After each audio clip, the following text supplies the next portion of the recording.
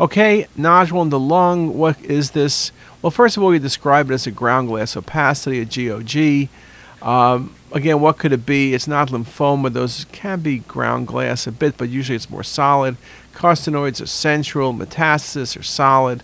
This is most likely a bronchoalveolar cell carcinoma, which indeed this was. They're often slow growing, sometimes look like inflammatory change, ground glass nodules. Just a very nice example.